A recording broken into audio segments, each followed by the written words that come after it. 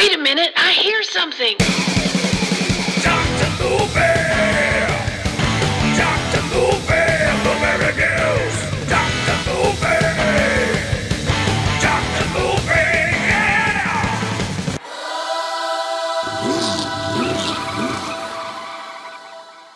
Hey, what's happening, everybody? Welcome back to another episode of the Dr. Movie Podcast. I don't know, didn't know where to end there.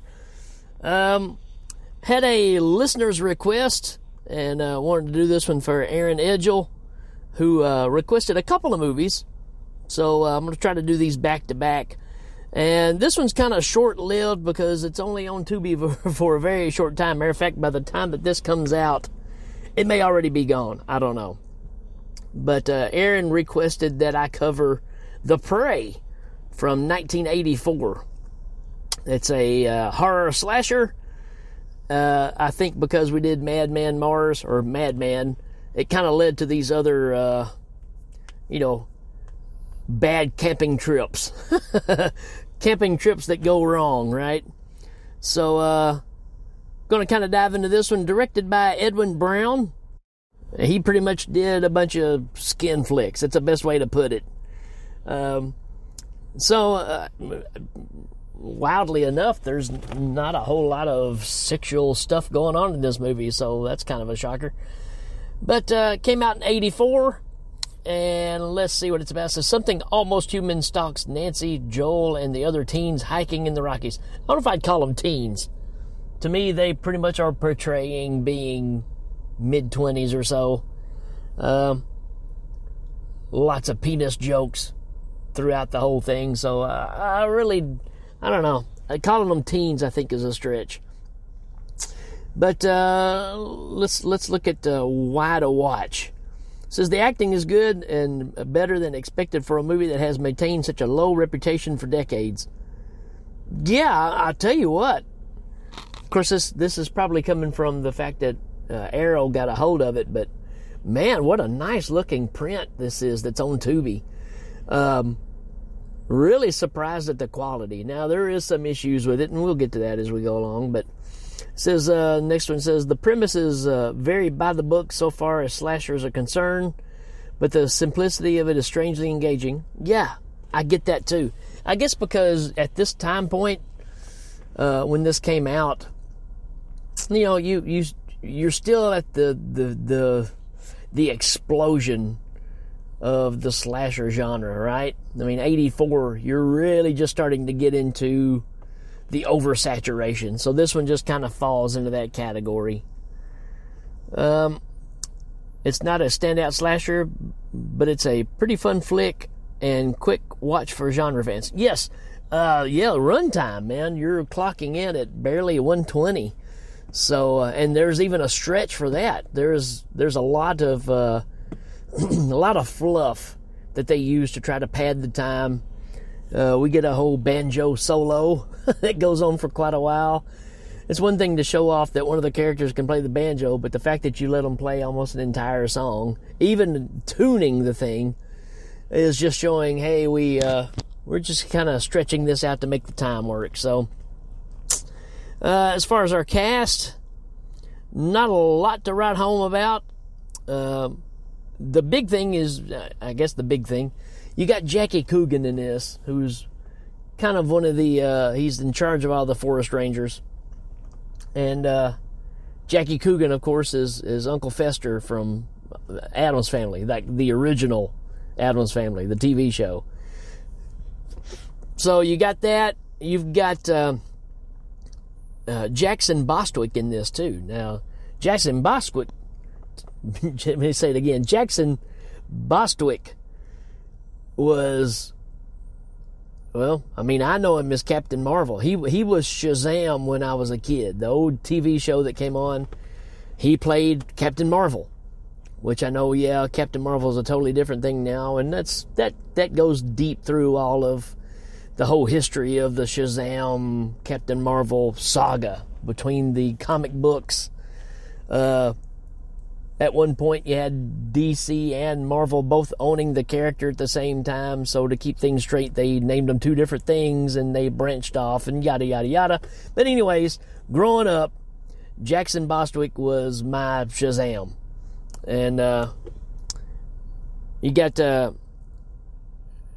Carol Struycken in this too, which ends up playing Lurch later on in the Addams Family movies, who kind of plays our creature in this one. So, little ironic turn there.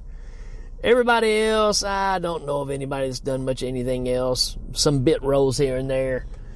But for the most part, let's just go ahead and talk about this one. You've got, it starts off with a couple out camping. Well, I guess it starts off with a forest fire, right? And it's supposed to have been 20 some odd years before 1980, whatever time frame it says this movie is supposed to be. And you just see a fire, and then it just flashes to new times. There's a mature couple out camping, enjoying their chow, and the lady says, "I'm going to go down to the lake." I guess she's going to wash the dishes, or whatever. And while she's gone, the man is sitting there, and all of a sudden he just gets his head whacked off. And the wife comes back and finds him dead, and then we don't see her again either. And from there, it goes forward to our new group of campers that are coming in. They're hikers, or whatever you want to call these folks. Backpackers. You got three couples. They're in a van. And, the young marshal, which is Bostic, comes up to him and says, "Hey, what's going on? Where y'all at?" And all this kind of stuff. And they're like, "We're going up to North Point." And he's like, "In North Point, you'll be out there by yourself. There's nothing there." And, it still hasn't gotten out that the other couple have not returned home or anything. So, anyways, they go out there. They're doing all their shenanigans. You're getting introduced to all the folks, right? Getting to know their personalities. You've got kind of a Stella out there, but she's also a brat. You can't hardly deal with her. And you've got, the boyfriend that's kind of humbled to her. You've got the other two guys that are more adventurous. The other, the guy that's real humbled, like I said, is more of a nerd. He's not more of an outdoorsy person. He's into, constellations and all this kind of stuff. So kind of nerdy, but still not as nerdy as what we think nerdy is now.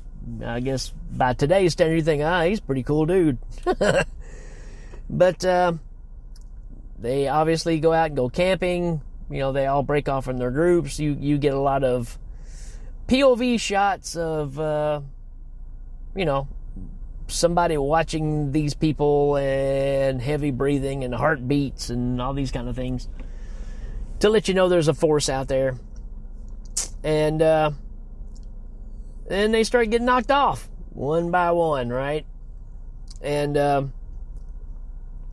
you're trying to figure out what's going on. And then we get Jackie Coogan, who, like I said, is in charge of all the rangers and stuff, starts talking to the ranger that's, the young guy in this, our Shazam. And he tells them this backstory about, funny things have been going on. He gets a call from the sheriff's department because this couple is missing now and trying to find them. And he tells the other ranger about this happening back 20 some odd years ago, major forest fire, and there was a group of gypsies living up in North Point.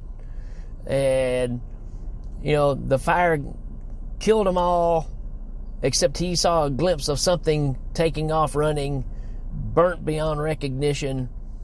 So there you go. There's your backstory. But yeah, he's talking about the bodies of these gypsies were like holding each other, and you couldn't tell where one started and one ended because they were all charred up together. And turns out that this all comes down to the left behind gypsy, nomad, mountain person who, why is he killing people? No idea. It's just a reason, I guess. And So yeah, you start knocking off the kids, and the effects they're low budget. They're low budget, but they're not terrible. I've seen worse for sure. But the pacing is pretty decent. And like I said, it goes by really quick because there's not a lot of time. Minute and 20, man, you're getting it going. But as they get knocked off, it gets down to one particular girl left. And our ranger decides to go up and search for the couple that's missing, the reported couple from the beginning. And in the process, starts tracing the kids, and all he's got is a tranquilizer gun. And, the main ranger tells him, man, I'd take the big guns out there because you don't know what you're going to run into. Could be animals, whatever, bears. But no, he takes the tranquilizer gun. And at this point, of the movie where he kind of shows up, you're down to about the last couple of people.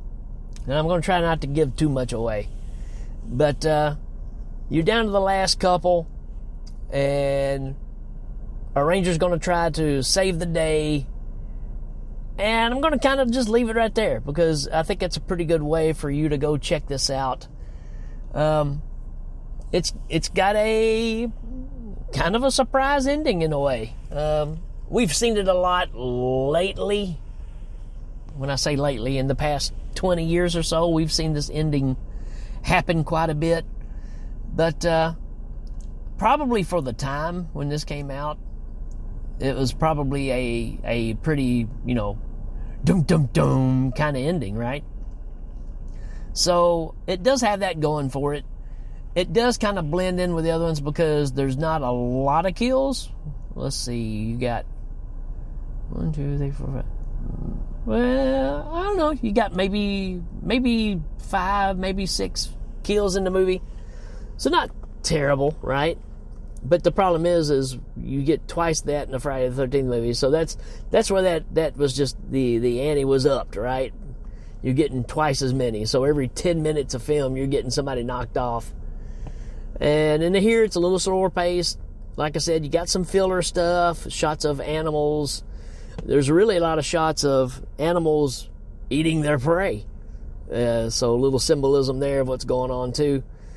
But you know what? Overall, it's not a bad film at all. Like I said, the effects are, they're low budget. But I'm really surprised at the quality that this was recorded at. This is a really nice looking film for the time.